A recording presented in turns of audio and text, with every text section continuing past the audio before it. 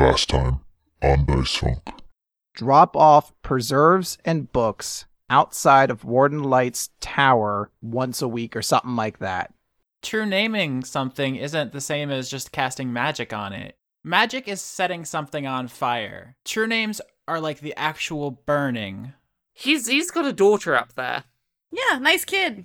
I want to cast Disguise Self. There we go. I just want to be with my family. While you may have lost one member of your family, you might have gained one and potentially two members of your family just outside this mirror. This young girl's already lost one father. Don't make her lose a second. And then Mars just sort of looks to the angel, and then he sort of lunges in to just hug him. If you want to know what the Aurora is, just ask her. The Aurora itself. The Triad sent us here with this tower because they're scared. The gods are scared of this thing, the Aurora, things like it. They can't even come close to harming it, to threatening it. All we can do is hold it in place. That's what this tower is.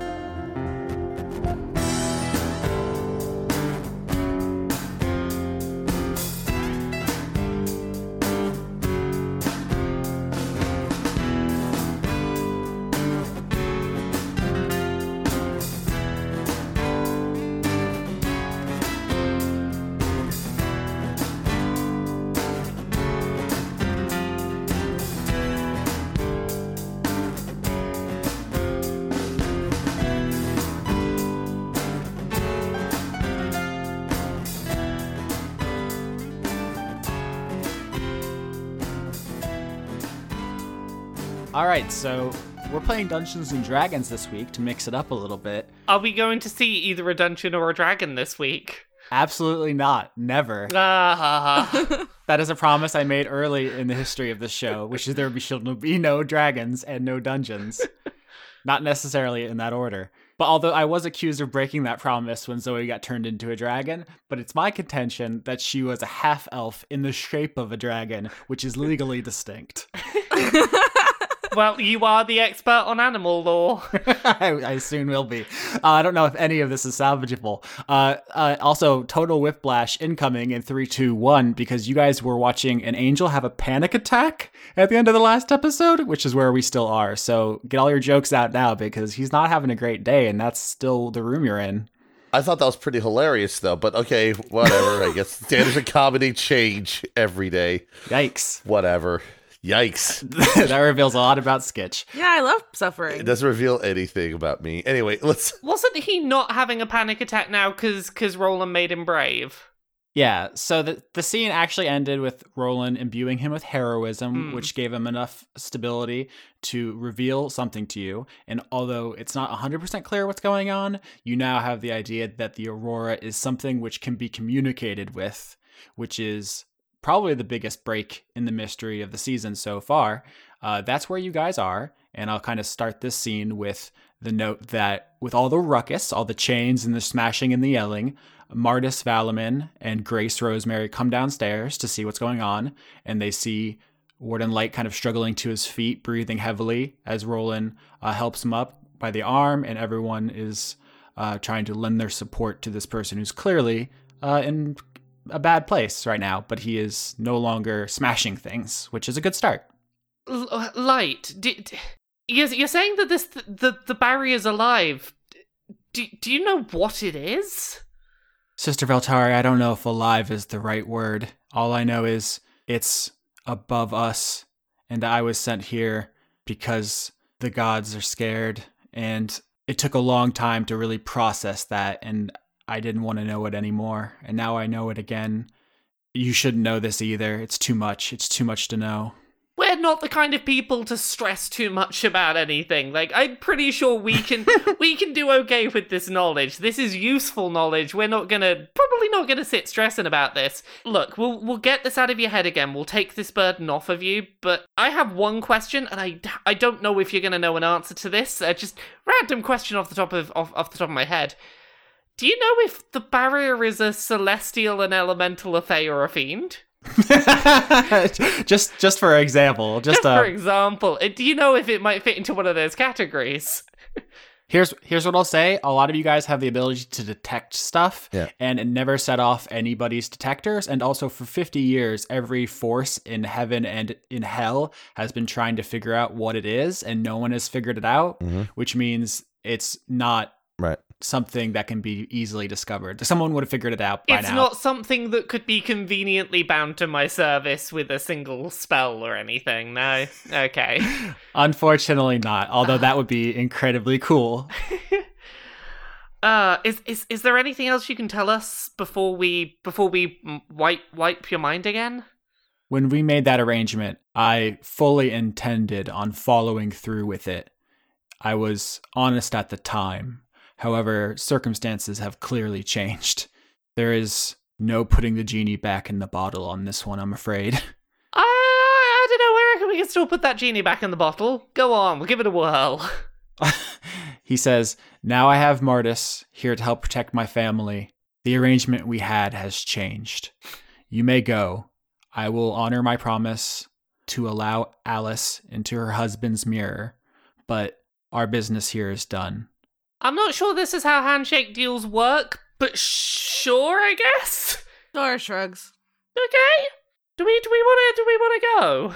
Light seems to be like both in like physical and psychological pain, and at this point, like Grace and Martis are like helping support him, and it just seems like he just wants to go to bed. Like, I don't know if you guys have had like the roughest day you've ever had. He's had that times 100. He actually probably just says to you, if anybody comes to threaten Grace, they will meet Martis's steel and my chains and either death or mirror. That's all that matters now. Do with the information you have gathered what you will, and I will defend my family. Okay. There's two things we gotta do now, I guess. So there's the small scale stuff. There's, go get Alice, get her put in the mirror with her husband, go tell Penny, she's in the mirror now, it's great, And then there's the whole, let's go talk to the barrier. Where do we want to start? Do we deal with the barrier first or second? I think that it would be best to take care of the business that we know has a point of closure first. Yeah, that's a fair point. The barrier doesn't seem like it's gonna, attack us anytime soon. Certainly not going anywhere. If it could do anything, you'd think it'd do it now. All right, it sounds like you guys are going to go to Hawthorne House. So leaving Warden Light and his family behind to convalesce, you guys head out of the Sacrum and start heading across the fields of Ilium. In the distance, you see Hawthorne House, but coming at an angle towards you, you also see the Rocks, Claudia Rock and Robin Rock, and they're walking to intercept you with purpose. Uh-oh. Dora runs over there. Just speeds over there. All right. Claudia hugs you, but kind of biz cash. Like you get like a side hug as she's still clearly on a mission to talk to the avant-gardes. And Robin does like a gooey kind of flourish. He does like a spinning whirlwind kind of thing, but doesn't actually make contact with you. But it's like an affectionate gesture. Like, Dora's here. Hey, guys. Hi, Dora. What's up? Well, I gotta talk to your coworkers, roommates. I don't know. Your guys, your dudes. Okay. Yo, dudes. The two groups meet, and Claudia has a look on her face already, and I know Theodora is absolutely oblivious to it, but the rest of the avant-gardes are not, and it's not a good facial expression. What seems to be the situation, Claudia? Hey, Roland. I got a weird story to tell you. Just an anecdote. Do you have time? Are you guys busy? I think we can spare a moment, at least. Okay. So here's a weird thing that happened to me. A ways back, we needed a fridge, a refrigerator, the icebox for our house. You remember you put your friend in it? Mm-hmm. So in order to get that, I went to Penny's and I traded some stuff. One of the things I traded was an old bit of lab equipment, so a magic enhancing bangle. Right. And so I haven't really thought about it since I traded it. It's not really a big deal. I didn't have any sentimental value or anything. But then I heard from Penny that she'd been robbed and a bunch of her stuff went missing. I looked at the manifest and I was like, oh, hey, my bangle was among it. Was among the stuff taken. That's super convenient because I can just use locate item. Because I'm super familiar with my own stuff. And so I followed the signal, and she reaches into her messenger bag and pulls out all the stuff that Veltari had squirreled away in Avant-Garde's headquarters. And she begins dropping the items one at a time onto the ground in front of you. And she says, so I followed the signal to your house, and I found not just my stuff, but it looks like all the stuff that's missing. So, have you spoken to Penny about this yet? No, not yet. I went over there, and she told us the stuff was missing, and then I followed it. My first thought was to find Dora, because Dora promised that she would help if, well, something like this happened. Look, don't get the rest of this lot tangled up in this. If anyone's going down, it's me. I'm gonna be straight with you. I stole Penny's stuff. Wasn't trying to steal all of it, was trying to steal one gem to try and take control of Warden Light in an attempt to take down the barrier. No one likes the barrier, trying to get rid of it. Wasn't a great thing to do, but I did steal from Penny. None of them were involved. It's all on me. All right, well, you said a lot of things there. Yeah. Some of which I don't care about, and some of which I care about very much. You said nobody likes the barrier. I don't know if you've noticed, but there are a lot of refugees here who count on the barrier for their safety. Yeah. Including me and including Robin, as we are wanted criminals in the outside world. Yeah. And if you bring down the barrier, I will kill you. In addition, the new leader of the Lilies promised, in exchange for cleaning up this mess with Penny, she would fix Robin. So you're coming with us. So Look, team, you keep doing this. I'm going with them. I will do what I have to do. You get on top of this, okay? Okay. Thanks for not making me choose between you and my couple. It's fine. I'm not gonna tear a throuple apart. It's fine. Look, I did this. I'm not gonna deny that, and we'll see what I can do. Roland's going to interject before the rocks take Veltari's way and simply asks, even if you do this for Claire, do you have any assurance that she can actually deliver on her promise? I haven't seen her do it, Claudia says, but Claire says she can polymorph. Apparently it's a sorcerer spell. It's not one that I know, so maybe it's something she learned later or from Lady Nim. So we started this campaign at level 6, and sorcerers get access to polymorph at level 7. So as soon as the Hawthorne House mission was done, at any time, Zoe could have fixed Robin. My in-character understanding is that it just never occurred to Zoe, which is fine, but I'm curious how she feels about the realization that she just never considered it, because she could have fixed Robin near the beginning of this campaign, because polymorph is available to sorcerers at level 7. Can Roland think on the polymorph spell that they just mentioned for a moment, because there might be something a little off about that. Yeah, Arcana check? It's 12? Yeah, 12 isn't great, but you know that polymorph changes something's shape, but you also know it's super limited. The biggest limitation is that it's super temporary. It only lasts an hour. So at the 12, you think that this isn't actually a great long-term solution to Robin's problem. If her solution involves polymorph, it's not a solution that's going to last for any meaningful period of time. Dora's gonna be like, shh, no, don't say that. Claudia says, I would kill all of you here if it meant I got to hold my husband again. I know, Claudia. Like, they don't get it, but you got her. I'm just being clear. I understand it's not the end of our problems, but if you're going to try to lecture us about it not being perfect, I'm sorry, but I'll take what I can get. I'm saying it's not even in a realm of being discussed about being perfect, but... All right, who's coming with us? Claudia grabs Veltari by the arm. Zoe will come with. I put up 0 fight here, at least at this second. Okie dokie. So Veltari and Zoe are going to go to Tarsus to be thrown on the mercy of Claire Elise Legrand, leader of the Lilies. and presumably Roland and Theodore are going to go on ahead to Hawthorne House to deliver the news to Alice. So let's continue this narrative thread and go to Tarsus, because Roland and Theodore are going to have to go through skeleton security. So that's happening in the meantime. Yeah. On the way there, though, I think if this hasn't really occurred to Zoe yet, it's probably now when it happens that Zoe, I don't know if you've ever thought about the polymorph spell, but you did have access to it.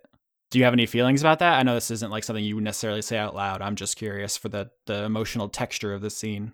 It's one in a line of things Zoe's realized she hasn't really thought all the way through. Okay. This would probably hit harder if this were like the one instance of where she's been kind of misthinking on her approach to everything, but she's sort of realized just about every decision she's sort of made since she's come to Ilium has sort of been the wrong one. So it's sort of just another sort of piece on the pile right now. Okay, so it's a like regret of 1,000 cuts, basically. It's just at this point, it's just all bad. She feels bad, although she's also recognizing that from Roland's explanation, it's not a permanent solution, and she would much rather find a permanent one. So it's not as though she's like, oh, what a depressive world I live in. Every mistake I make is my own or anything like that. But she can't, like, she's not crushed by it, because she's just used to these sort of moments where she realized she hasn't been doing things right. And she's trying to think bigger picture on everything right now. I imagine a lot of this walk starts off just in awkward silence of no one really saying anything. But at some point, I just kind of want to blurt out to them, I did this whole robbery trying to take control of Warden Light, and I've realized that is probably not a thing I should do. Claudia says, I'm really happy for you and your personal growth. Anyway, and she shoves you through the door into Tarsus. Didn't expect that to change anything, but neat. I felt the need to say it. Well, you are pushed across Tarsus. Zoe's kind of lagging behind. She's not really under arrest. And you guys are taken to what used to be Lady Nim's outer office. Obviously, the inner office has disappeared, but it is now Claire's office, although very sparsely decorated. She just kind of moved in. It's just like a table, a chair, and a knick-knack or two. She doesn't really have a lot of stuff. She just came into existence like a month ago. But she's sitting in her chair and like picking at her teeth, and you guys walk in and she's like, oh, sorry. I'm looking very official. Look, I have my hands steepled and I'm very ready for a cool meeting time. Hi. I just kind of silently stand there for a second, just not sure how to start. All right. So Claire looks to Zoe and says, what'd you do? I'm not actually here for something that I did. For once, actually, but I'm here to represent my friend who is here for a reason. Hey, so hi, I robbed Penny. That's a thing to get out of the way. I'm just gonna do the thing. Honesty's apparently a thing that works. I'm gonna lay this all out on the table for you, and let's see how this goes. Let's see whether the goody two-shoes method is worth its salt. I robbed Penny. My intention was to take control of Warden Light and get him to take down the barrier. Didn't work out like that. Claire says, wow, okay, well, you unloaded a lot there. Penny wants her stuff back, and she wants your head. And I'm in a weird position because I just became the leader, and I can't seem like a candy ass on day 2. So I really want to come through, but I also don't want her to eat your face. Or put you in a mirror.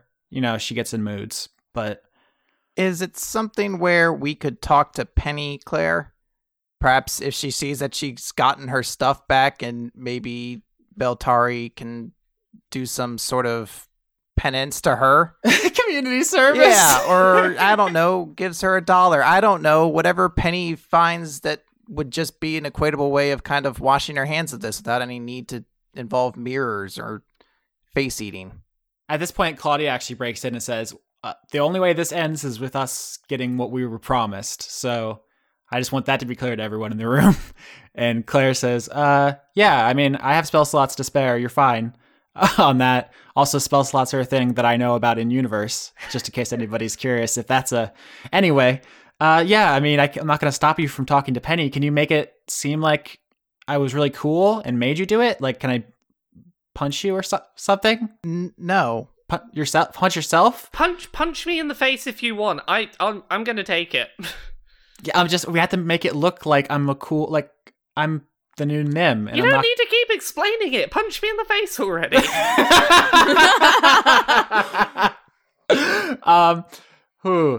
What's a good force spell? It's magic missile.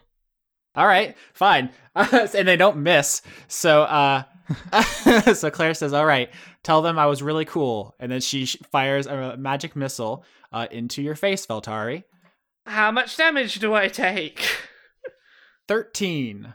That's maybe a third. That's like a little under a third of my health. Okay. It's a third, maybe a quarter of my health. Okay. Claire says, all right, so you're a bard, so you can sell this, right? Go throw yourself on Penny's mercy. Yeah, I can sell this. So tell me how you do that. So you get punched in the face with 3 magic missiles, bloodying you up a bit. Okay, so I go up to the shop. I'm initially assuming alone.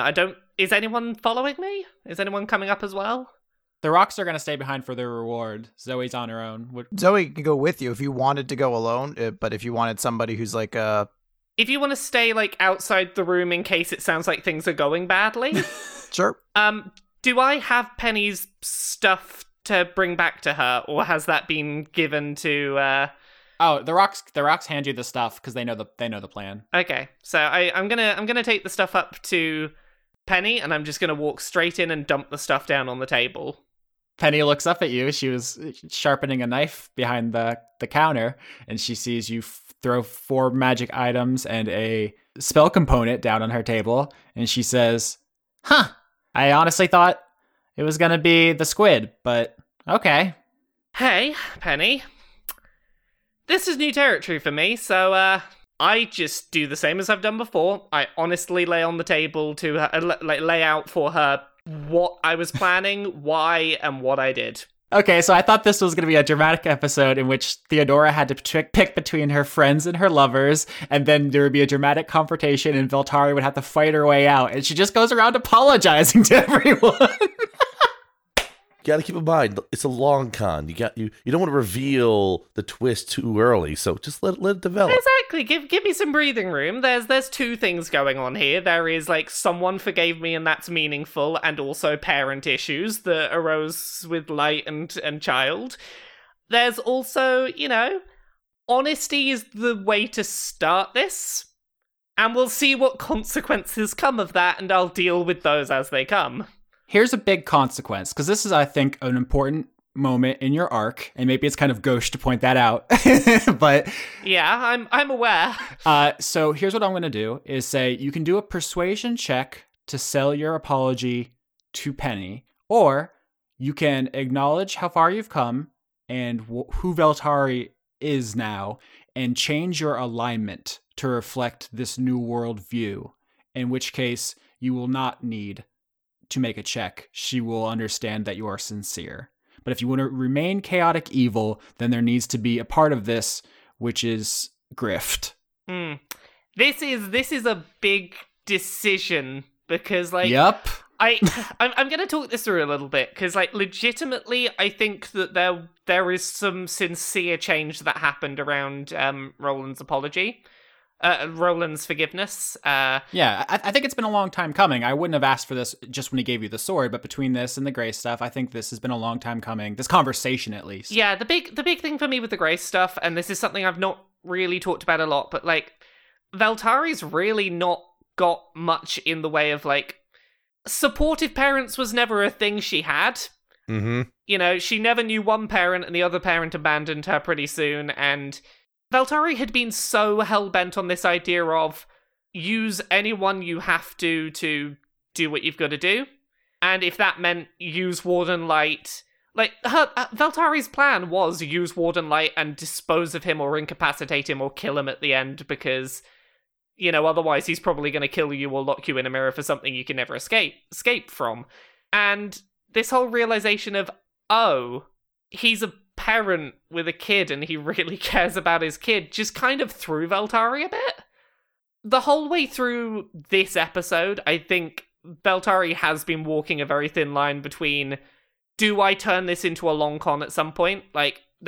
points in this episode where I've been considering, do I leave Claire go up to Penny and be like, oh yeah, I got these from Alice Hawthorne, who's in a mirror by now. Like, do I do that lie there? And just me of like 4 or 5 episodes ago, easy, no questions about it. And the fact that I am struggling with this choice suggests that switching alignment is probably the way to go. That's the long con was on herself, I see. No, like, I kept going through this episode being like, oh, this is the point where, like, it will feel right for Veltari to do the like, pull the rug out from under everyone. And I had plans to do it, and it just didn't feel right for Veltari, so this isn't a con. This is... I think she just legitimately is going to deal with the consequences. The real con was the friends we made along the way. You cut me off. I was totally going to say something like that. Oh, God. Okay, that's a thing I did, so... Where would I move, I suppose? Yeah, I mean, it's up to you. It's your character. Do what feels right for you. I feel like... I mean, you're still very chaotic. Yeah, I feel like chaotic neutral is the place to go. Mm-hmm. Like, I think this is definitely still chaotic, and I don't think this is a moment that shifts, like, from evil to good. Alright, good, right, but... Yeah, but I think a shift to chaotic neutral feels right. So you plop the items down, and you apologize and explain with sincerity, and Penny sees it on your face, and she says, what the hell am I gonna do with you? I can't just cut you up in front of all the customers now. Well, you can. Probably deserve it. But did you say things like that, and then I'm gonna feel bad? I feel... How am I gonna pull off the punk rock, like, megastar thing now? Fuck. I've lost my edge. Oh.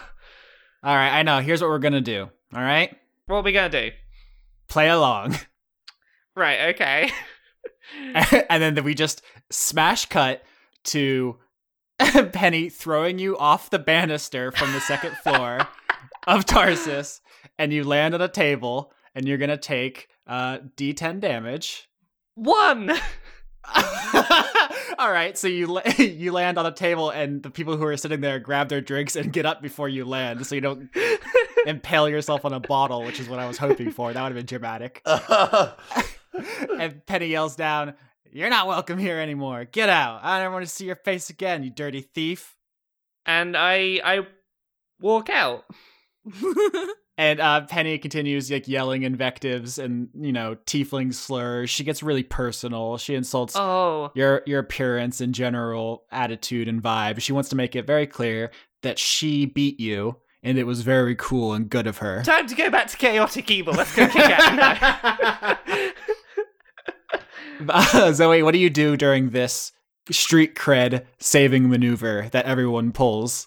I think grab a drink and watch. It seems pretty entertaining. I was meant to just like stand back for in case something bad happened, but I assume that I caught wind enough to know that there's a plan. Yeah, you were standing outside the door when they were discussing it inside, and you caught the basic gist of what's going on. Yeah, I'm gonna be like, by God, she killed her! She just killed her! I'm just like a color commentator for WWE at this point. She had a family. Why, Penny? Why? Nice. So after this kind of scene kind of dies down because Veltari is going to leave, you see Robin and Claudia coming out of Claire's office, and Robin is a slightly chubby, befleshed elf man for the moment. Zoe's gonna go up to them, and she's just going to ask bluntly, so how does it feel? Claudia just looks at you, and she's kind of just like holding Robin close to her, and Robin doesn't seem like comfortable and ready with his body. It's because he's been a slime man for so long. He doesn't even seem like he knows how to walk right now, but they're just like overcome with emotion as she just like holds him close to her, and she just like opens her mouth to answer you, and she does that pre-cry breath, and she just stops trying to talk because it's not going to work. Zoe just says, I'm happy for you guys, and then kind of walks past them, I think maybe towards Claire's office. Yeah. And Claudia and Robin kind of go sit down and they just kind of enjoy each other's company and hold hands and live for the first time in who knows how long. And you go into Claire's office and she is sitting behind her desk looking very smug. And she says, "See, I knew I could handle it. I wasn't even worried at all for even a minute about losing everyone's confidence and blowing this whole thing immediately." I think you'd be fine. You don't have to worry about crazy things happening when you cast spells, so, you know. And it didn't turn him inside out or nothing.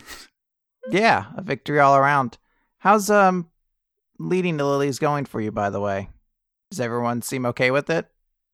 She kind of collapses back into her chair with a sigh and says, it was a bit touch and go there. I was worried that if I screwed up the huge embarrassing robbery at the very beginning of this, that they would kick me out. But it seems like if my understanding of the ruckus outside is correct, that everything turned out. No one's dead.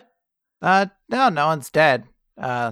Penny got her stuff back? Yeah, Penny got all of her stuff back, so I think it seems like it's gonna work out all right.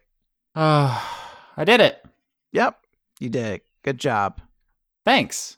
Hey, why did you not ever think about polymorphing him? I don't know. Why would you think I would? You know what? Fair. I hadn't thought of it until he asked. They asked. She asked. You know what's weird? We always picked, like, offensive spells? Fireballs and wind and gusting and... Crash profanity, create profanity is a really offensive spell. Like, why are we so hostile? I just, magic didn't really come to me. I sort of just picked what felt natural, I guess. Like the whole thing of like memorizing spells, it doesn't make sense. So I kind of just go with what innately works.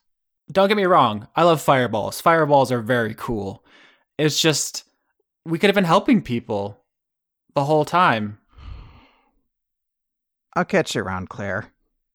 Oh, I'm sorry. Did I mess up? No, you didn't do anything. So he's gonna head on out. Oh, dang. So I guess you're going to head out of Tarsus. You pass the rocks. At this point, Robin just like has his head on Claudia's like lap and she's petting him. He's just like a cat basically. And they're just like blissed out in the middle of a bar, which is like a really weird place to be petting your husband, but they don't give a single heck. They don't care. And I guess you're going to go after Veltari. Are you okay? Veltari's outside and just like looking through the window. She's gonna cast Magic Mouth onto one of the bottles behind the bar and get it to pretty much like as soon as no one else is around, I want the mouth to just say, "Everything's cool. I saved face. See you later." Oh, to Carrie. Gosh, you're very good at this game. Yeah, I've got to make sure that I maintain my flirt game. Yeah, I mean, Carrie saw all that, but she also saw that the fall didn't hurt you even a little bit, and so she didn't panic. I assumed as much, but I just wanted to be like, yeah, this was the goal. There's another version of that scene where you land on a steak knife and it gets very hectic, and it's a different thing entirely. I just wanted to be like, come see me later. We're it's all cool. All right, so Veltari and Zoe are reunited. Anything you guys want to say to each other before you head on over to Hawthorne's? I don't know if Zoe's actually going to join up with everybody. Like, she'll pass by Veltari, but it's going to be clear she's not. She seems very emotionally kind of fragile at the moment. But before she goes, I kind of want Veltari to just as she's passing, just go, "Hey, thanks." For what? What did I do? You came with me. I was ready to just... I don't know, I was ready to just go in a mirror because none of you deserved anything for what I did, and you came. It's more than I deserve. Thank you. You're welcome. It wasn't anything big, though, You handled it all yourself. You're really smart like that. You know how to talk your way out of situations, and and say the right things. I know how to say the things that'll get me out of immediate trouble. That's not the same as knowing how to say the right things. But thanks. No problem. Hey, if you're headed back to where the others are, let them know that I got something I want to do first, and I'll catch up with them later. Do you need a hand, or are you... Nah, I think I just need to do something alone for a little bit. Okay. I'll let them know. And I head off to go join everyone else. So we're going to jump to Roland and Theodora scene kind of in media res because... Oh, snap. Why is Roland bald? Holy shit, what's happened this episode? Oh man, the house just exploded! We ratcheted the tension up very high off camera. You guys got past the skeletons all right, and you guys sat down with Alice and you explained the basic situation. Is there anything you guys want to like add or leave out? Because she's basically preparing for her death, so this is kind of a big thing for her. Are you sure you want to be stuck with Bumbles forever? It's not ideal, but I've met the man and I've taken his measure, and he's nothing I can't handle.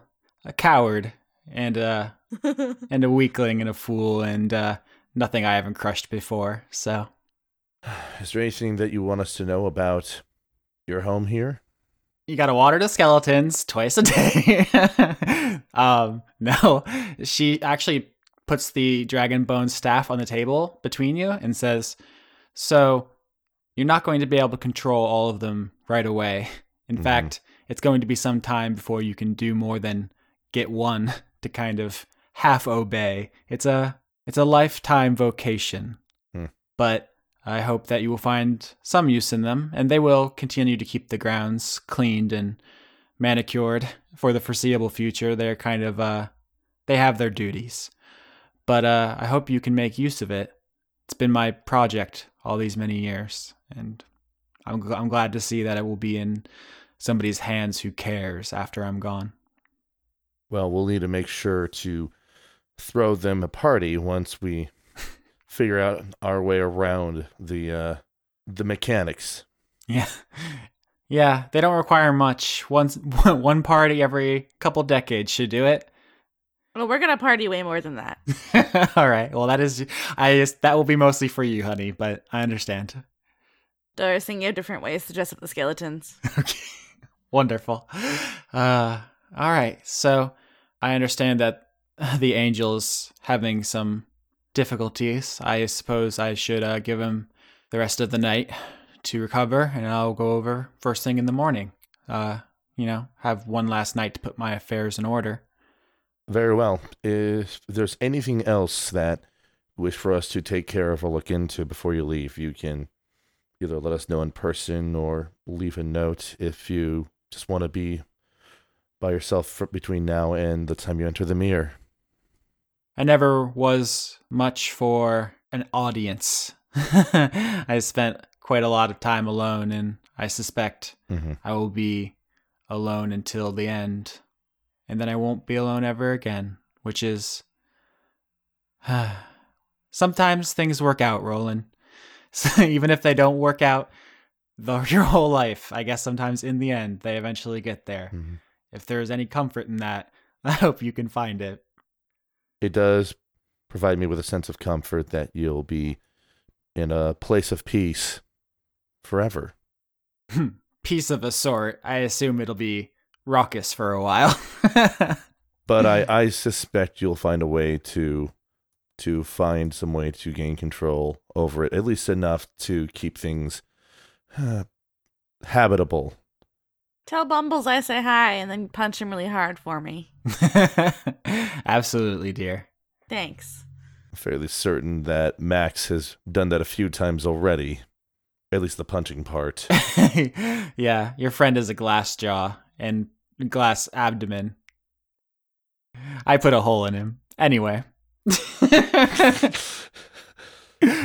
Well, at this point, I think it's best for us to leave you with your time that you have left, but we were happy to help you, Alice. And I'm glad I met at least one person who, if not redeemed, at least left me with some hope for people like you. you don't mind me saying. No offense taken. Wonderful. I assume you'll be wanting this, dear? She pushes the staff over to you, Theodora, because you're the most loudly magical of the currently present people. Oh, yes. I'm going to take it. You seem quite enthusiastic, dear. Are you excited for the skeletons? Oh, I'm so excited for the skeletons. Spooky friends. All right. Well, somebody who knows what they're doing and can manage a house, and someone who enjoys the work. It's more than I could have asked for. Thank you. Are you still going to break in once it's yours? Maybe for fun. She stands up and goes to walk you guys out. We leave probably without incident, unless Dora wants to create an incident, you know? No, Dora's going to, like, salute her as she leaves. Like, Godspeed. She waves kindly to you guys, and she seems like a kind of mixture of, like, relieved and, you know, sad, but also just content. And the doors close, and you guys see Veltari running up to the skeletons, and the skeletons are like taking battle positions because I don't know what she's up to. But you guys also have the staff, and it's clear that, you know, everything's fine. Hey everyone, hey. You're still alive, Veltari. Yep, not in a mirror, not dead. I had no doubts. Roland, I have to thank you. Apparently that whole honesty thing sometimes is not a bad call.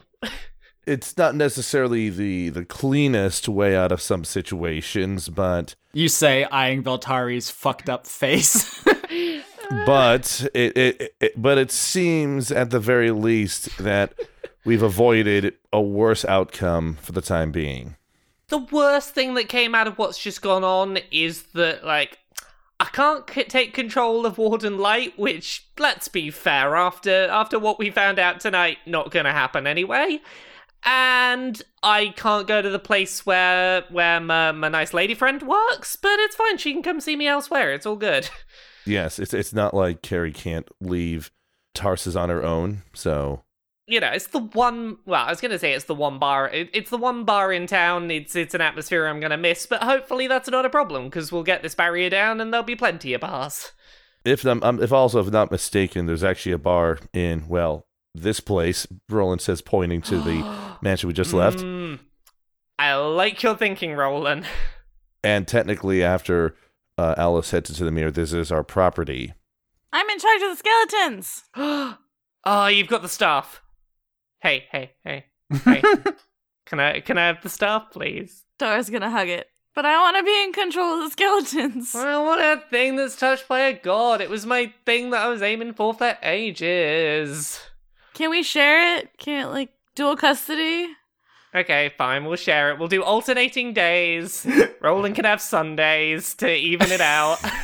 I'm fine. I don't need to get my hands on the staff there, okay? Jokes aside, Roland. This is gonna sound stupid coming from me. This is gonna sound a bit ridiculous, but I finally feel like, at least to some degree, I deserve the forgiveness you gave me. So, thank you. It's not a problem, Veltari. I have to say that my position about our situation has changed quite a bit in the past day. Yeah, it's been a day. It's been a day. And it's not even done yet. Where's Zoe, by the way? Hey, Zoe. Where are you?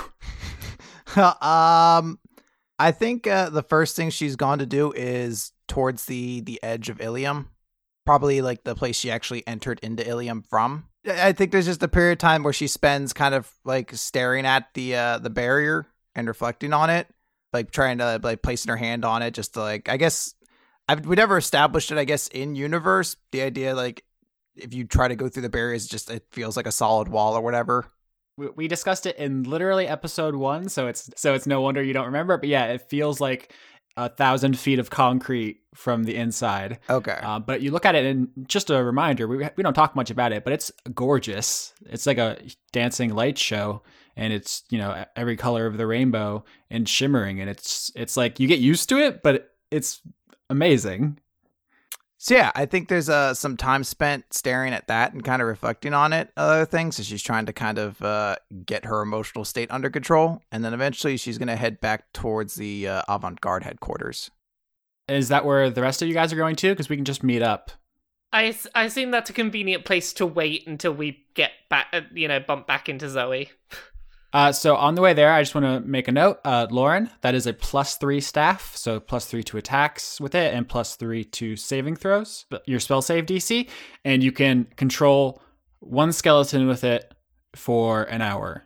Right now, it's obviously if you dedicated your life to necromancy, you could do more, but with no knowledge right now, you can get a skeleton to do what you want at will. Fuck yeah. Okay, so you guys all get home eventually, and Winifred's there, and he's doing the dishes. Hey guys! Winnie, I can control skeletons now. Oh, I cleaned this cup. It's really shiny. Oh, good job, buddy. I'm slightly less of a shitbag. Hey! We've all undergone so much change today. Speaking about controlling skeletons and such, I wanted to bring this up when we were all together. While it is nice that we'll have access to the Hawthorne Mansion, I'm not particularly interested in relocating us to there. I'm just gonna visit them and play games with them. If the property were to be under any of our particular overview, it should be Doris. Sweet. You got a spooky house. Ah! Do you have any objections to that, Veltari? You can come play with the stat. Oh, you can come play with the skeletons. It's fine. I've done nothing while I've been here to deserve it. Go on. Hold on. Did you just say you can come play with my staff and then rethink that sentence?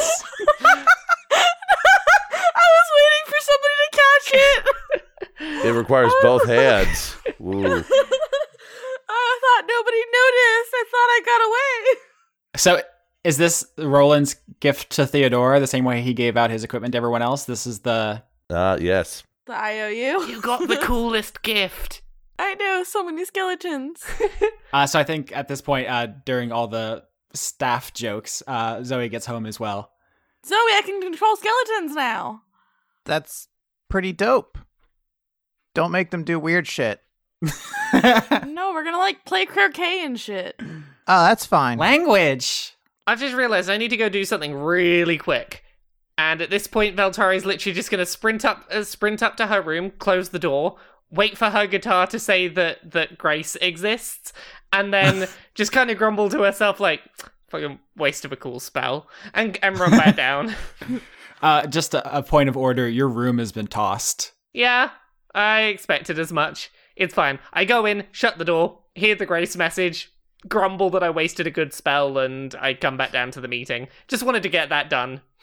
The camera hovers a moment over one of the items amongst the mess, which is the signet ring that was amongst Bumbershoot's possessions. We saw way back when you first got here.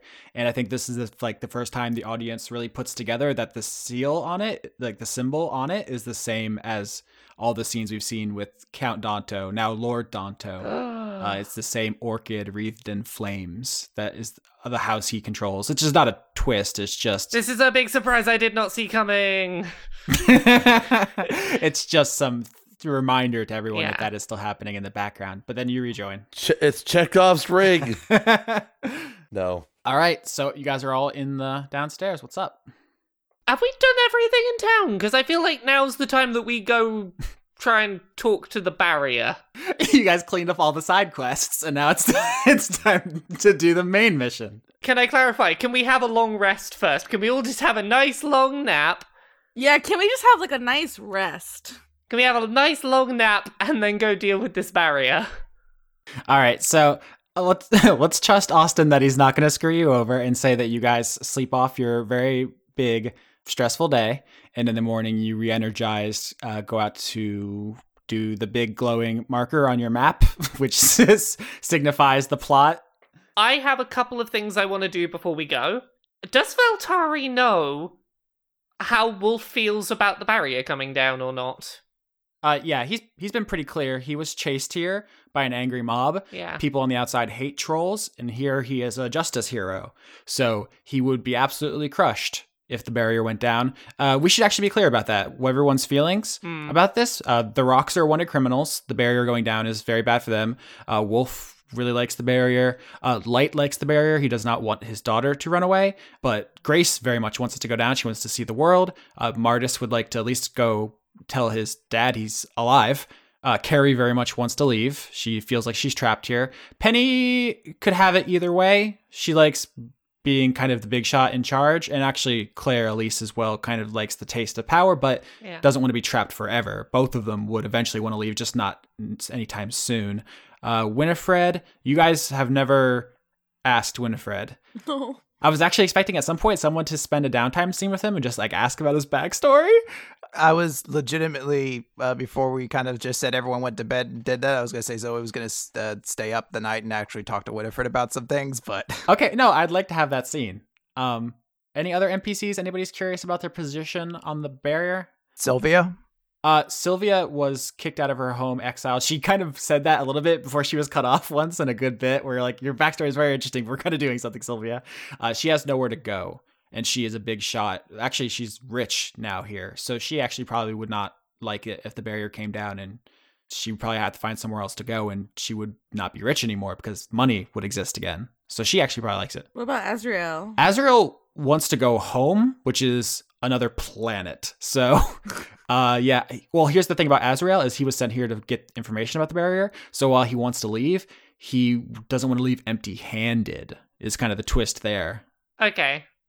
So everyone goes to bed, but Zoe, you stay up a little bit longer and you want to talk to Winifred. I think he's psychic. He senses that you're kind of in a downer mood. Yeah. And so he probably like brings you like a banana or something. He's like, is this good for you? He just kind of pushes it in your direction. I don't know what you eat. I eat psychic energy.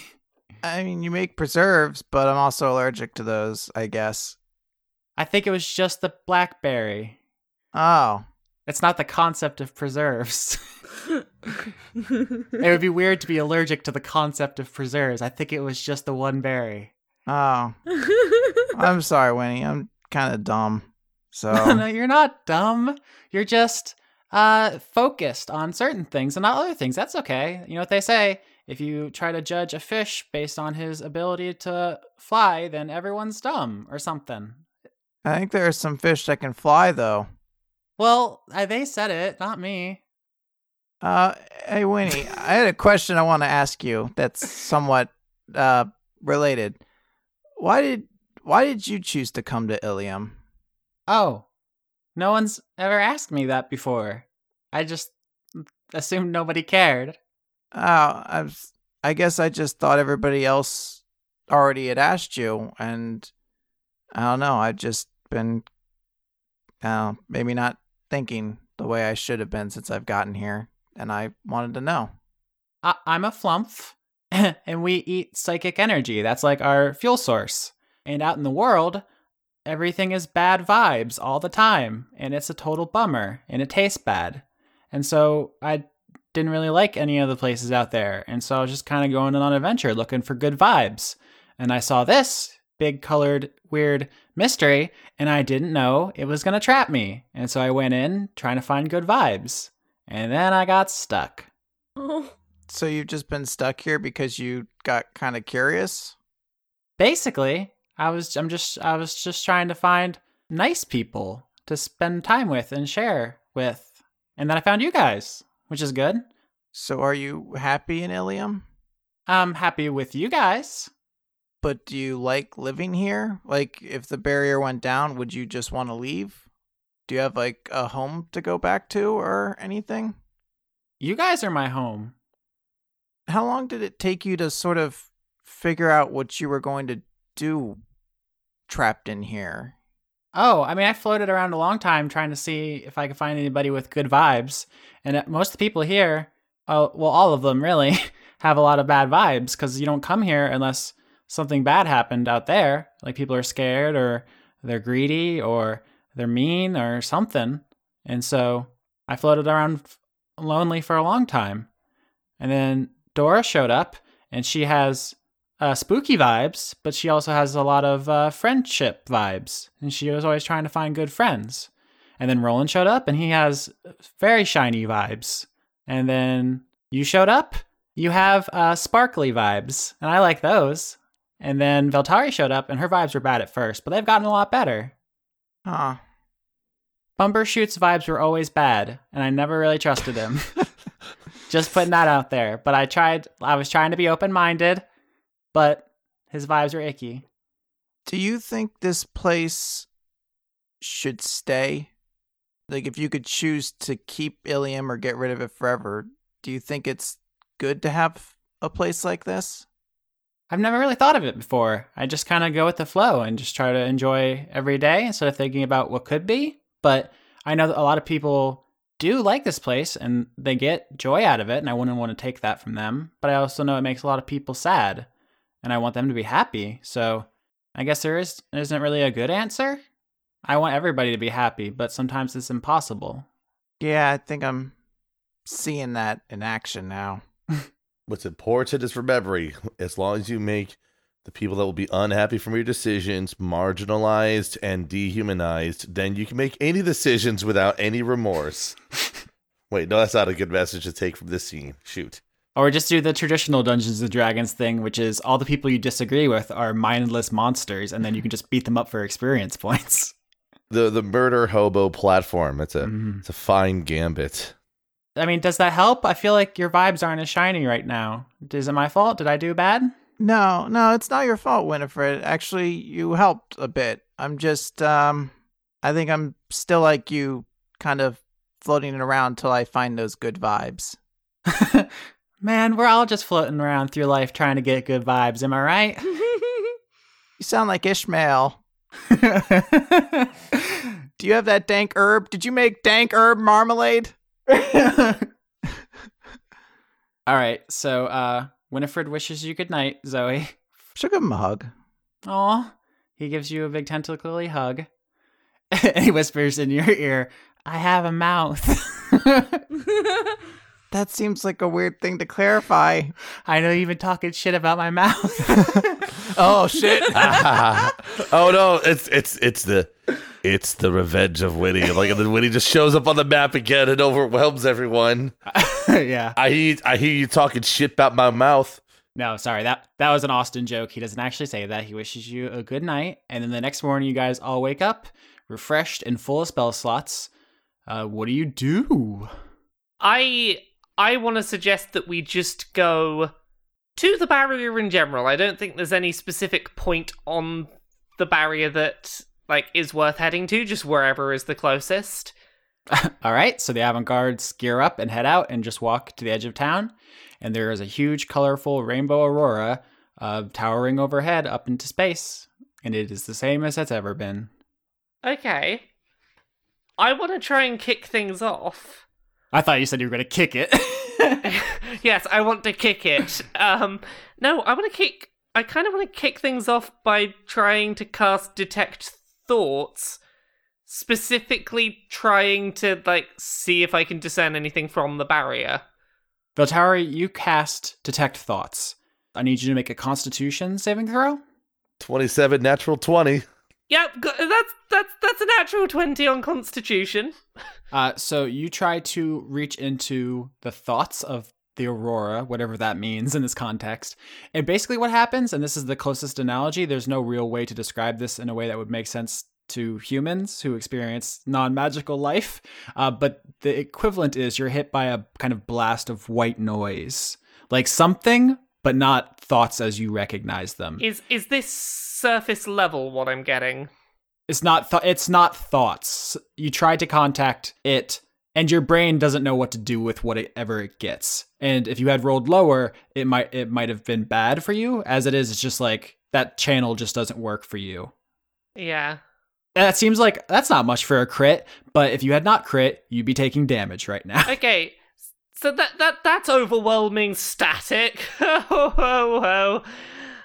careful. You might want to be careful with this, everyone.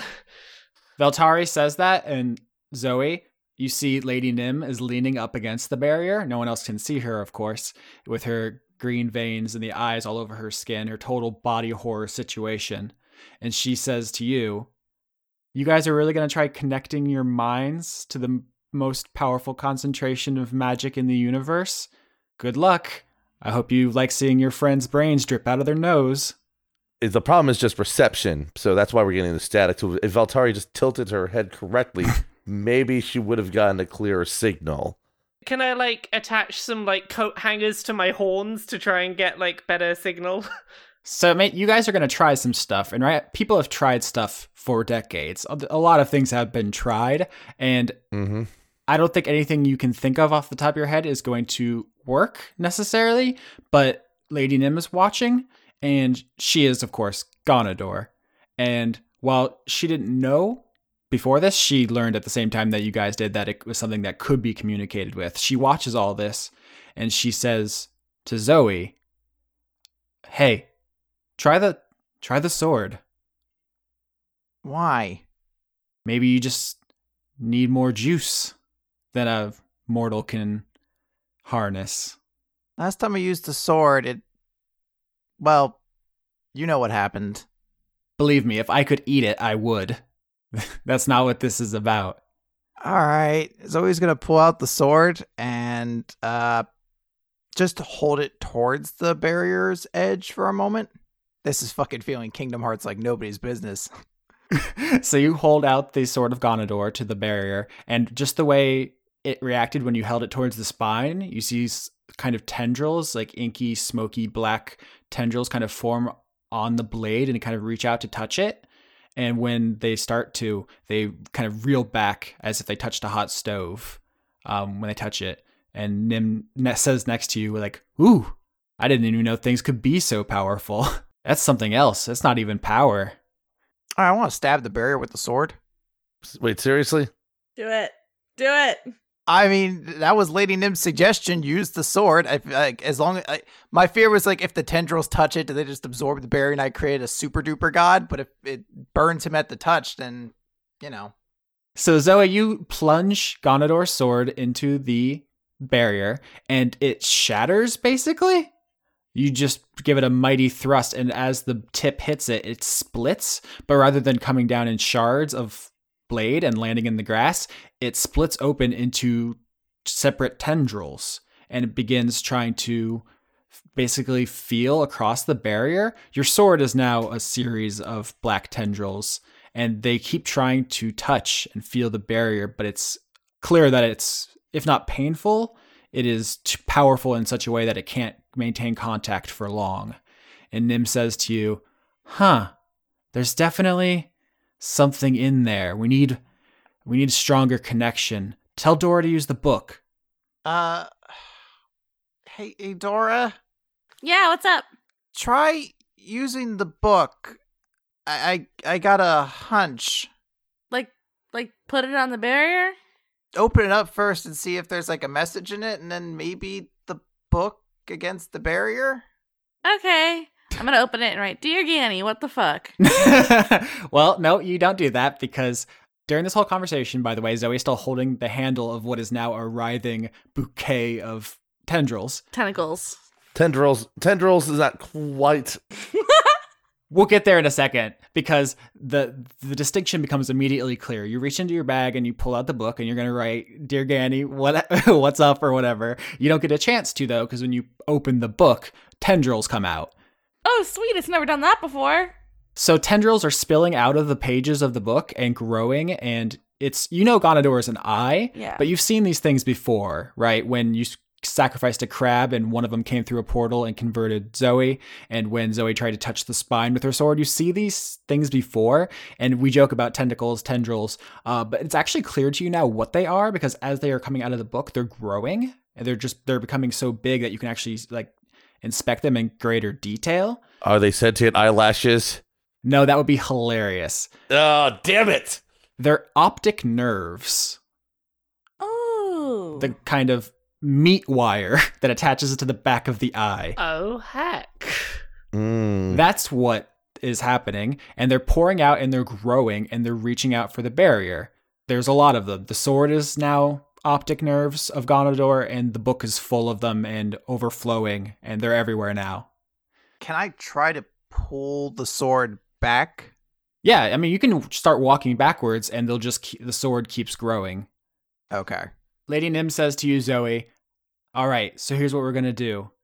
We're all going to go in together." How does that sound, Zoe? Going where? To meet her. Yeah. It's a mirror prison, isn't it? What are we going into, though? I don't know. That's what makes it so exciting. You take too much joy in this. 4 optic nerves start going towards the 4 of you. And Nim says, just trust me. This is going to work. I wonder if it's Nim or if it's just Ganador taking the visage of Nim. They are one and the same, if that's not clear. 1 tendril for each of you is reaching out, and it's going towards your face. I'm not trying to prevent it at this point. Yeah, Dora walks towards it. Okay, so this happens to Theodora and Zoe first. The tendril enters your eye. It goes in through your pupil, and it connects you to this network of tendrils. Veltari and Roland, you see this happen, and it doesn't seem like it's hurting them, but they've been connected to this network. Do you do that as well? Right now, Theodora and Zoe those characters are not accessible to Veltari and Roland now. They have become one with Ganador for this scene. I feel like this is a prison thing. We are the lords of getting people out of prisons and dealing with prisons. I'm up for this. I don't like doing this. Probably as much as you don't like doing this, but If anyone's gonna do it, it's us. Rude. I meant us as in the avant-garde collectively. I like to think of it as like mom and dad are like, oh no, we can't let the kids go in alone. no, that is what Roland's intent is. Because this is 87.5% Ganador's fault, and by proxy Dora. So To be fair, like the 2 people who've been into every like prison type scenario so far, which is where I assume this is going, and have like left every time, like me and Roland are the constants. All right, so Veltari and Roland, you guys let Ganador's squirming, meaty, dark, like oily optic nerve slither into your pupil. Yep. Roland will mutter some small prayer to the Triad as this happens, but yes. So the 4 of you go from standing outside the barrier to standing in a room. All 4 walls, the floor, and the ceiling are mirrors. You can see your own reflection in them, and it's overwhelming. You're surrounded, all 4 of you, by an infinite refractory display of your reflections, and it is very overwhelming and also paradoxical because there are no light sources in this room. I don't know if you guys have ever thought about a room made up of only mirrors, but to see it would require a light source, which would give you some kind of grounding, and that is not the case. So this space is physically impossible. That's the first thing. The second thing is you guys seem to be all right. Nothing hurt you. You're not under any control. Still have all your limbs. But it's the 4 of you in this room. You don't see any evidence of Ganador. You don't see any evidence of anybody else right now. That's where you are. I'm gonna do the thing that I always do upon entering mirror prisons and use thaumaturgy and just shout, "Hello!" Nice. You see, in one of the mirrors, the vague shape, the outline of an average human woman appear. I say outline in a very literal sense because this reflection is 2-dimensional. It is not a reflection of anything.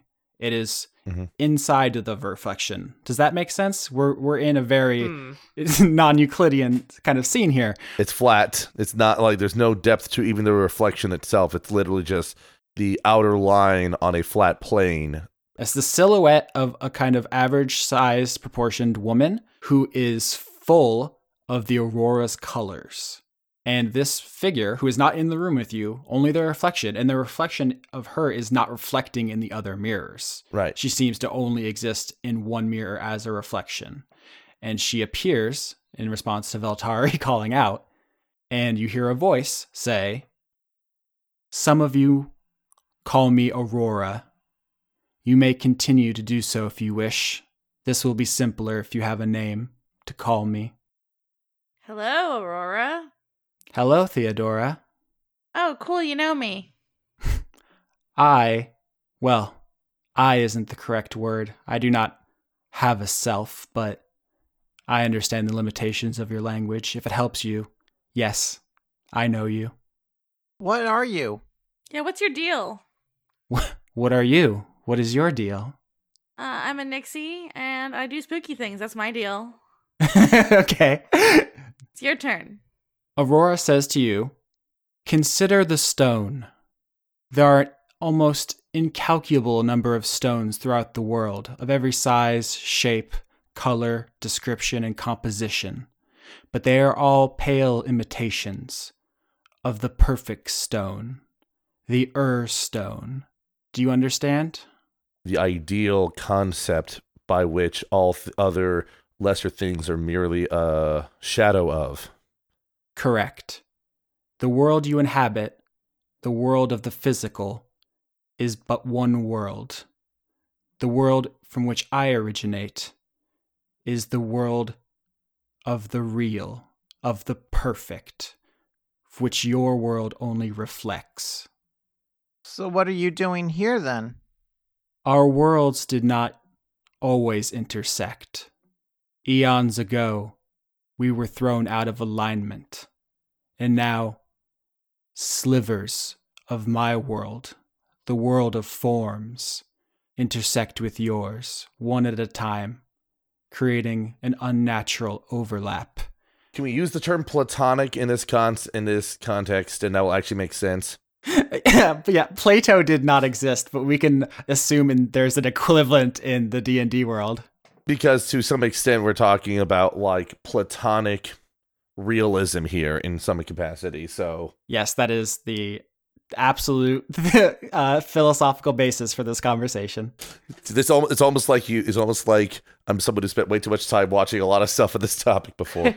So your world was knocked out of alignment, and because it's moving in an imbalanced way, it occasionally just collides with this world for a moment. Yes, if you think of your world as a wheel made up of the different planes, the prime material, the Feywild, hell, you can think of my world as another wheel, and as they turn, one spoke at a time crosses over into yours in a way that was never intended. If you're here because of the spoke being on our world, then you're gonna go away at some point? Or My time has already come and gone. I should have left years ago. However, the guardians of your world have pinned me here like an insect on a needle. But why? Did you do something? Because they're afraid. Because they fear what comes next. I am, in their estimation, relatively harmless. But the next spoke that may intersect may be more powerful. Do you know what the next spoke is? Yes, Should our world fear the next spoke? your world fears everything. That is true, but is the next spoke worthy of the fear necessary to stop the motion of the planes, as you describe it? I understand your thought processes enough to say that yes, there are those who would rightly fear what comes after me, but I do not feel fear or want any of the feelings that drive you. So I was never insisting that you were fearful of this, just rather that it's a rationally sound concept to feel fear about the next thing. That's all, you know. so what can you do then if all the spokes do different things and the next one's really scary? What do you do? you know better than nearly anyone what I do. You have lived within me, literally. So you're just the barrier then? No, this is a manifestation that was never intended. All life capable of making decisions lives with me from birth until long after death. You have just experienced a physical and perceivable avatar rather than the conceptual touch all other humanity has felt. I mean, the way you speak, you act that you're speaking as if you're the embodiment of agency in and of itself, based on how you speak. The gnome inventor who came here attempted to recreate me in his mirrors. He came close with his simulacrums. However, he neglected an important detail. It is not simply imprisonment that I am. After one is imprisoned and they are released, imprisonment does not end. You carry it with you for your entire life and beyond. All the feelings, the stigma, the shame, everything that being trapped is with you forever. That is my burden, the burden that all life carries. The burden of being forced to live with all the decisions you make. Yes. Once you enter, you cannot leave. You can only take me with you. Are you life? All life contains me, but I do not contain all life. Oh shit, we're gonna get into one of these types of riddles. Damn it. Where's my book of riddles here? I wanted to say, are you the Hotel California? Zoe's just gonna ask, she says, the way you describe yourself, you kind of sound a lot like sins, that once you kind of have them, you carry them with you forever. That is one word. Your languages contain imperfections that I do not reflect, but that is not a bad word if you were to choose one. You of all the people in this room should know my true form. Perhaps you have felt me most intimately, most recently, and you yourself have reached out and touched my world with a name. Wait, you mean Barakael stuff? The true and perfect descriptor of a life. I mean, shit. The last time Dice Funk had a conversation with one of these, Lauren killed everyone, so I'm excited. Yes, I did. But that's beside the point. Aurora says, "You all carried me with you before you ever came to this town. The paladin who failed to save so many lives. The Nixie who took lives wherever she went. The child who disappointed her parents at every turn. The orphan who could not even retain the love of her parents." You're just simply the embodiment of guilt, aren't you? I am guilt.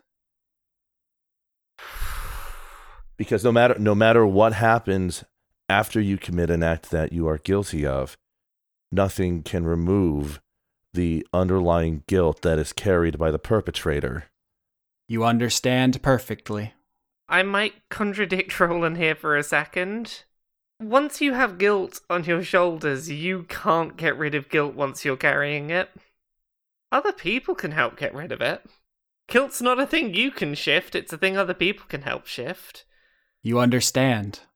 And so, you understand how it could be possible to leave without leaving. Because even if one leaves, they still carry you with them. Yes. And therefore they're always within your dominion. Correct. I can't even keep it from creeping into my voice acting that I'm so proud of you.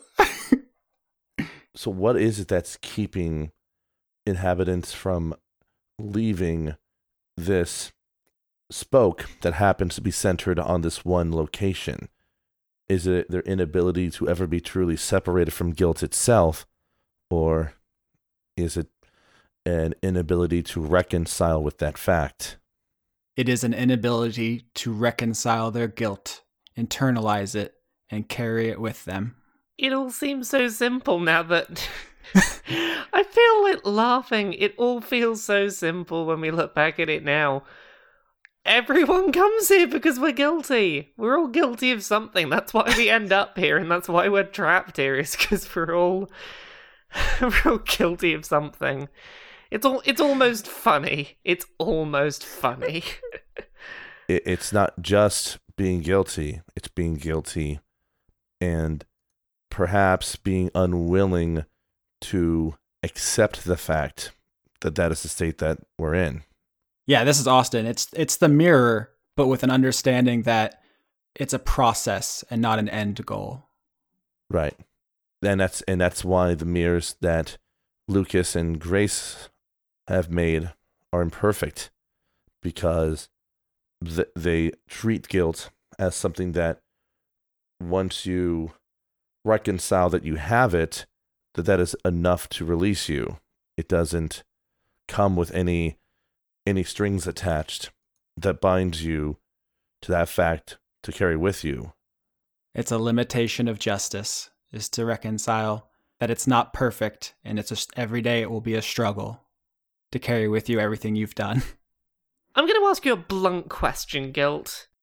Those imperfect mirrors that were made, there was a whole idea that, someone put you in there because you had been deemed of your crime, and that there was a definitive, sentence that once you've achieved this point, you'll leave. Is that the situation here? Are you in a position where if someone met certain criteria, you would make a choice to let them leave? Is that how this works? If you could achieve peace with the guilt you carry, then you could take me with you and leave this town. So someone would have to be willing to shoulder that guilt in a direct manifestation with them. There are people who go their entire lives with absolute, genuine, intense effort and are never able to attain that state. But as you have seen yourself, with the help of others, it can be achieved. Your other option, if you ever wish to set foot outside of Ilium, would be to simply remove that which binds me here. The sacrum. The spine that is affixed within this barrier. It is what is pinning the spoke in place. Correct.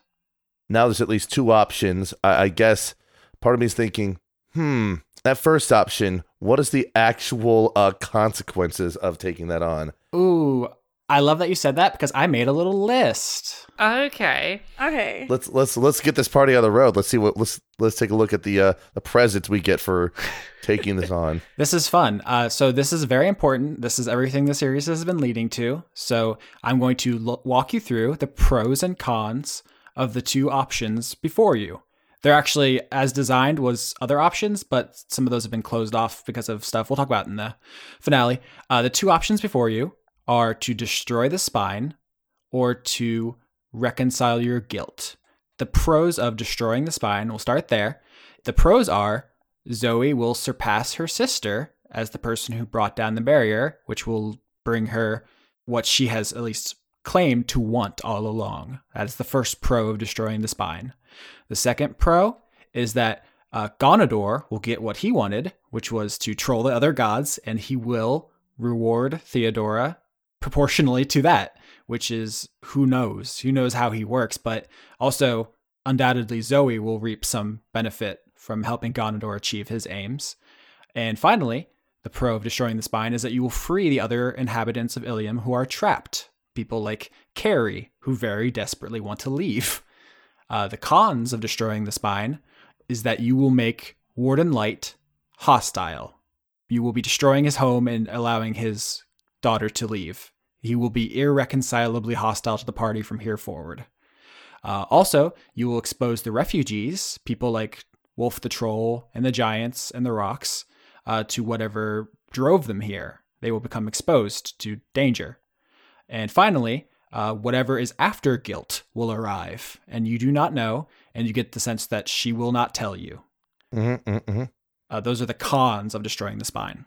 This is a really dumb question, but as far as reward from Gonador, would he take requests? Because Dora wants to make him happy, but she doesn't want to leave the barrier. You don't know. Right now, Gonador has basically plugged you guys into this, but he's not here with you. so you can't ask him. And once you get out, you could ask him, obviously. But Ganondorr is Ganondorr, which means, unpredictable. Yeah. But this is Austin speaking from DM knowledge. That's real. He will reward you. Okay. That's not like a trick. It's just Mm-hmm. the form is unknown. And what's the pros and cons of our other option? The other option, which is to internalize your guilt, come to some kind of peace with that, and then just walk out like you have done with the mirrors. The pros are that the next spoke of the world of forms will not arrive. It will continue to be guilt, which has, people have complicated feelings about it, but it's not hurting that many people. It's not like previous seasons where it was an apocalyptic event. It's just weird. Right. The next pro is that the refugees inside will remain safe. Wolf will not be hunted by a mob. Mm-hmm. The rocks will not be arrested. And the final pro is that Warden Light will remain your ally because he wishes for the barrier to continue. He has obviously conflicted feelings about the gods, but they did send him here to pin this thing. The cons of just walking out are that Ganondorr will become irretrievably hostile. That is not what he wants, and there will be consequences. The second con is that the prisoners, is what I've written in my notes, but the people who want to leave who can't will remain trapped. Carrie, in particular, will take this as an unforgivable betrayal if you leave her behind, considering yet your interactions so far. That's the one that comes to mind, but there are other people who want to leave very badly. And finally, guilt will remain here, which will continue to trap people who arrive in the future. That you have no reason to believe anyone else will get to as far as you have, and maybe that this will just be a prison that fills up with people forever. And those are the pros and cons of the two approaches before you. So Zoe's going to ask, so those are like the two options if we want to do something, right? What if we don't want to do anything? Okay, so Aurora or Guilt will answer you in a second. Austin wants to answer this, just so it's clear to everyone. Things that are going on outside currently are Mara Sladen is in some kind of trouble. Somebody is sending zombies after Dora. They will continue until she is eventually killed. And whatever is going to happen to Stellarosa is going to happen to Stellarosa. Although in character, Zoe didn't actually pick up on the hints that Stellarosa is working for Danto. Yeah. Zoe's, I guess, asking, this can partially be out of character. Do we all have to make the same decision? That's a very interesting question. I'm glad you got there, which is some of you could go try to figure out how to internalize your guilt, and some of you other could go destroy the spine. So then what happens is the villain of season 3 is half of the party, right? Yeah. Which, let me be clear, that's a legitimate choice. It'll be Warden Light and whoever tries to internalize their guilt versus Ganondorr and whoever tries to destroy the spine. Those will be the two factions of the rest of the campaign. That is the war that Ganondorr foresaw. In a way, he didn't know exactly the form it would take. That is the stay inside the barrier storyline, frankly, is the war for it. Is it bad that, like, the biggest thing when I'm, like, weighing stuff up right now is, like, really don't want to piss off certain someone that I get on very well with? I mean, that's very in character for Voltari because she doesn't have a lot of people who trust her. So someone who very much enjoys her company is very precious, and I'm into it. If it is more interesting, I can give you Zoe's answer right now because I kind of knew this was where the season was going to go. I had an anticipation this was the choice that was going to have to be made. Okay. I'm not sure if that speaks well or poorly of my storytelling, but go on. No, I think it speaks very well of it. So I've been knowing where Zoe was going and all the events have kind of fallen. So I can bluntly state out where she is if we want to, or I could save it. I mean, I know what Dora's going to do. So Zoe will turn to the rest of the group and she's going to say, so I don't know what you guys all are thinking, but I'm not leaving Ilium. I know I came here with my only real goal being to take down the barrier, but I didn't really understand what was on the inside. And I've seen it and all the people here who have a home, and I don't want them to lose what they have. And I also don't want Ganondorr to win. I don't really know what his end goal is, but there's a part of me that just doesn't want to let him have any kind of victory. So I'm fine with staying in here forever. That's something I've made peace with, but I won't let anyone destroy the barrier. You won't? You won't let?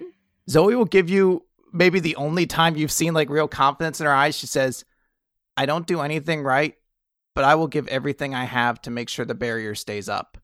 There's little Bubbles' daughter will remember that. If you'd asked me days ago, this would have been an easy choice. I am in a position right now where I don't know what to do. And this is new for me, because the right thing to do has always been what's good for Valtari. And right now, even if I was going to stick with what's good for Valtari, I don't know what's good for me, because you know what the problem with this place is right now?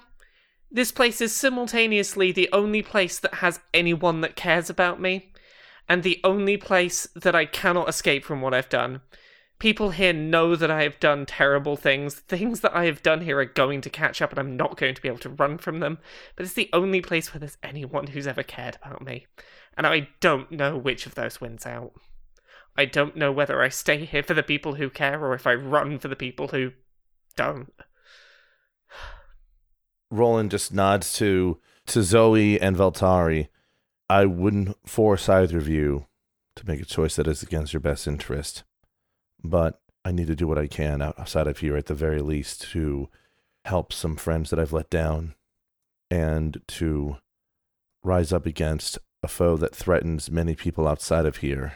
At the same time, I can't bring myself to tear down the barrier for everyone who inhabits in here.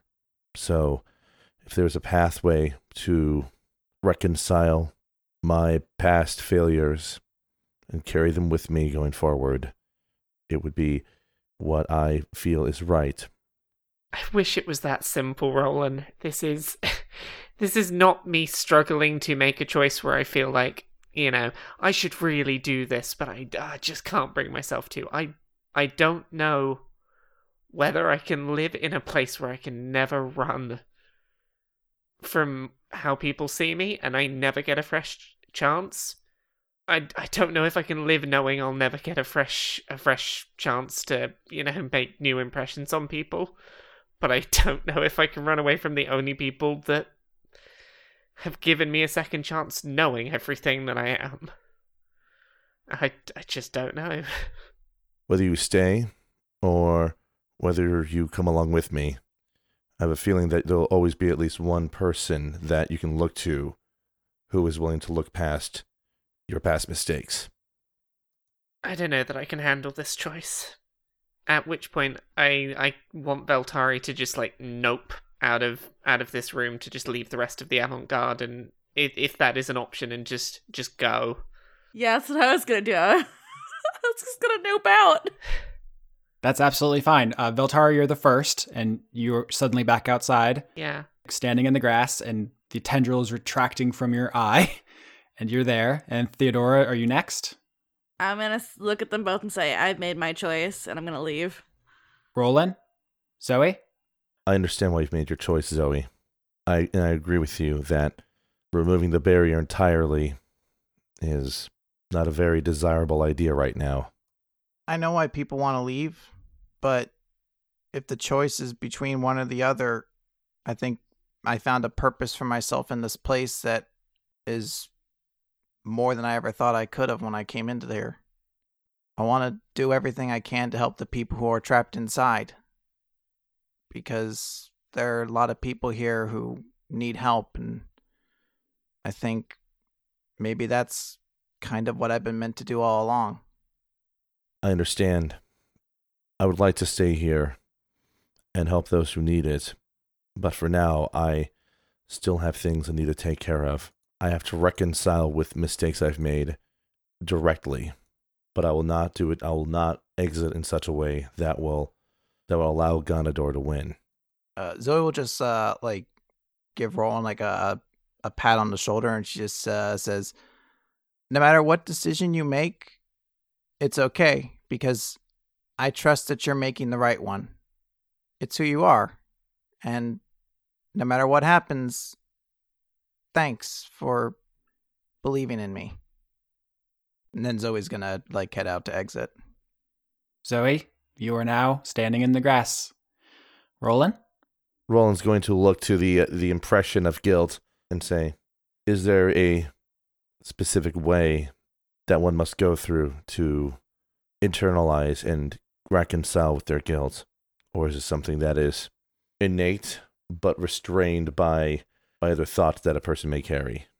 Guilt says, there are many paths to personal peace. However, you have witnessed the power of transformation.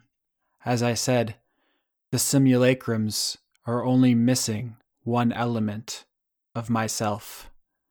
All they need is a little adjustment. I think I understand.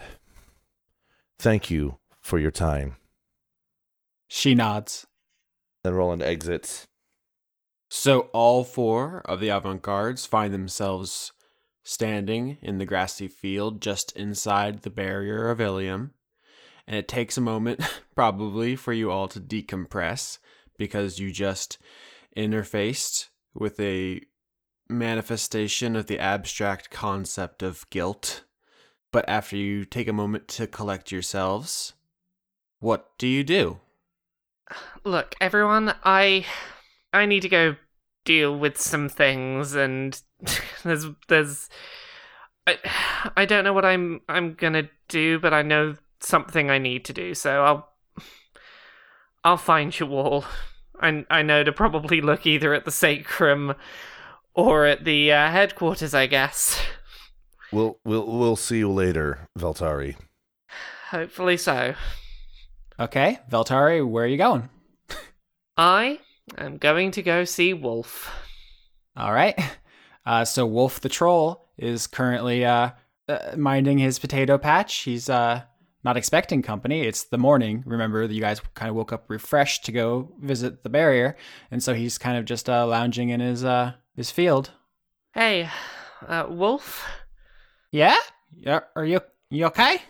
I'm not okay, Wolf. I'm not okay. It's been a morning.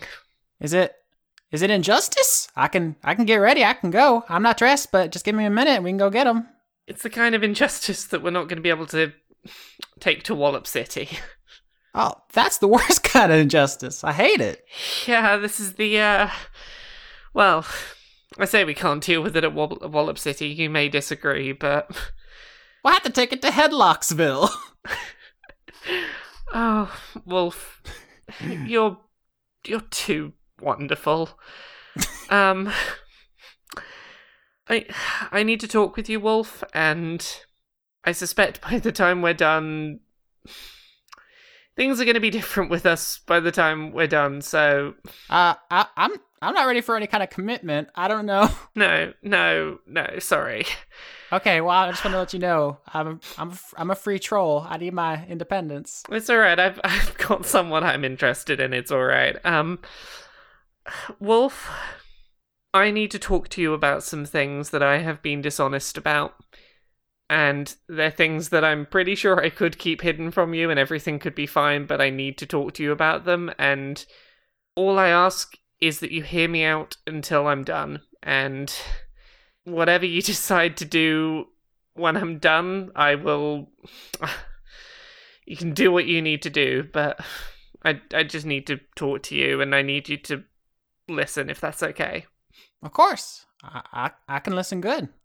So, I honestly believe you are a wonderful person that deserves a lot of happiness and deserves a lot more care and respect than people give you. And I think that you are fully deserving of the heroship that you have. I think you're more deserving than most people in this barrier, if not all of them. And that includes me. You're more deserving than I am by a long way of that. I have done... This is tough. And this is tough for me to do because I'm legitimately terrified that you are going to hate me when I tell you this. And you should. I deserve to be hated. It's not you, it's me, okay? Pretty much. I am not the original wearer of that mask. The person you first met wearing that mask was someone that was doing some very bad things and that I felt the need to stop. And I lied to you for personal gain. I lied to you to get you on side. I lied to you for my own personal reasons. I tried to cover up the fact that someone that was a friend of yours I'd had to kill. I felt that it was the right thing to do. I felt it was the way to keep people safe. And I was afraid of losing you as a friend. And I pretended to be the original mask wielder so that you wouldn't have to live with the knowledge that one of your friends killed another of your friends.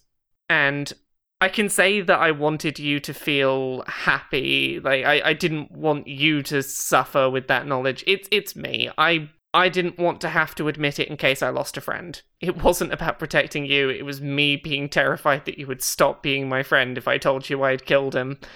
And so I pretended I was him. I pretended to be him to stop losing you as a friend, because you are a legitimately lovely, wonderful person. And I hid the fact that I was, hanging around with the Popo. From moment one that we chatted, I pretended to be captured by the Popo rather than acknowledging I was one of them, because at first I just needed information from you. I needed to know things that you knew, and you didn't know me. It was an easy thing to do, but I quickly realized you're a wonderful, wonderful person, and I spun myself into this web of lies trying to keep a friendship that I never deserved, because you are too good of a person, and I didn't deserve you, and I've done terrible things trying to keep you from not being my friend, and now I'm willingly telling you this, and I'm probably throwing that friendship away, but there you go. I lied to you from the moment we met, but I meant every word I said when I gave you that mask. I think that you are someone with a moral compass that really can be trusted with being a hero. I think you deserve it more than I do, and I think that you're a better person than me, and I'm sorry for everything I did to you. Can you roll me persuasion? Yeah, I can roll persuasion. Sorry, I realized that was a very, jovial voice I did for that. Slightly tonally dissonant. 21. All right. So I don't always do this, but I'm going to be a little bit transparent about the consequences of that check. Yeah. If you had rolled very badly, the next thing I would have said after seeing the number is roll initiative. Yeah, that's... Even with a good roll, that's where I was bracing myself for. Yeah. But with a 21, which remember is a very high score, 20 is considered perfect usually. You do not get sunshine and rainbows and a parade. He reaches into his kind of sack outfit with his scarf and pulls out Garrick's mask. And he hands it back to you. I don't understand.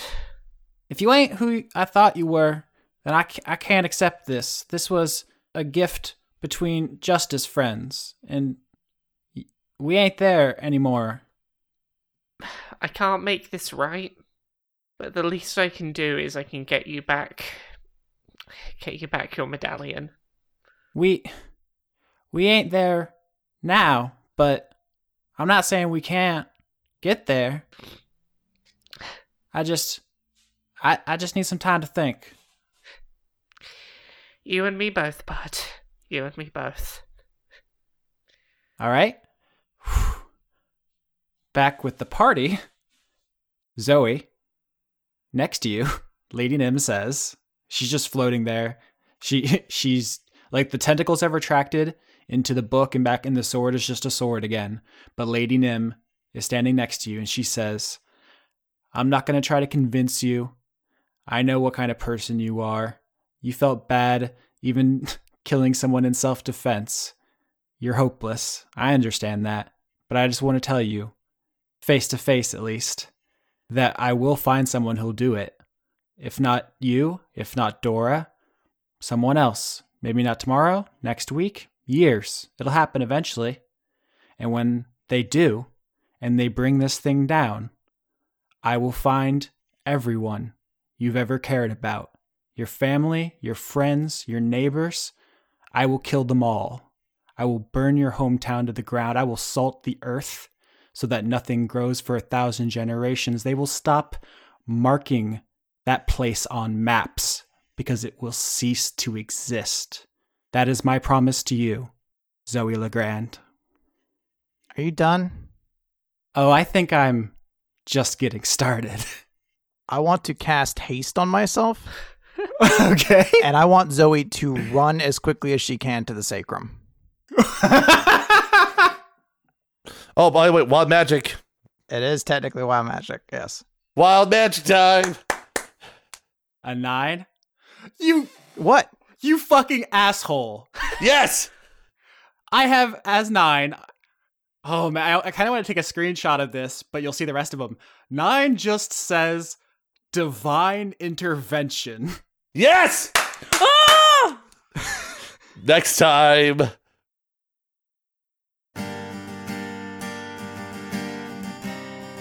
You're giving me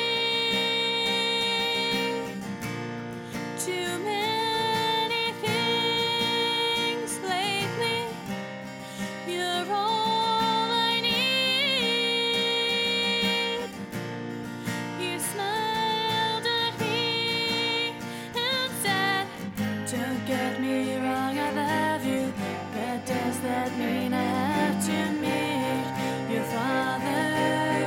When we are older, you'll understand what I meant when I said no.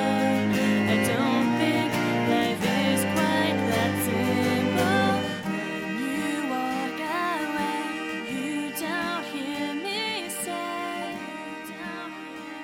As always, I'd like to thank Overclocked Remix for our theme music, including Acoustic Jam at the Lucifer Alpha, arrangement of Biohazard from Snatcher, and Destiny Forgotten, arrangement of Simple and Clean from Kingdom Hearts. Executive producers for Dice Funk for the month of September 2017 are Kerstine Haslinger, Jade, Extellaris, Joseph Timbrello, The Cult of Gorfanax, Dr. Goatman, Irving Royale, Ken Fursel, Andrew Grothin, Paul Mullen, Levi the Young, Luke Powers, Michael Goodell, Brent, Kevin Dobbins, Anthony Sauvier, Ziphosaurus, Elderly Goose, Salad Child, Sarah Stone, Thorsten Gross, Devin Smith, Caster UK, Aki Savalainen, Iso, The Paladin's Wife, Florian H., Charm Wilkie, Komano the Komenu, The Future Mr. and Mrs. Hadsel, Dominic Bowden, Melissa Nielsen, Dawn, Eugene T., Connor Reynolds, Sarah Likens, Pruitt Holcomb, Artemis BJJ, Brazilian Jiu-Jitsu in Bristol, Francois V,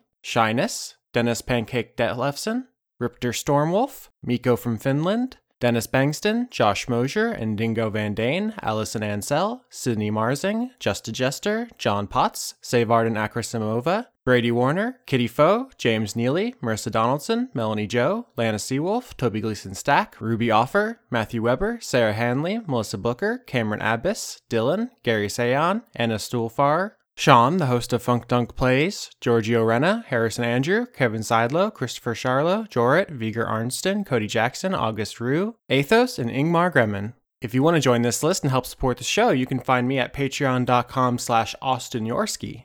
You can also find Chris at patreon.com/weeklymanga-recap, and you can help support Laura by finding her work at kotaku.co.uk.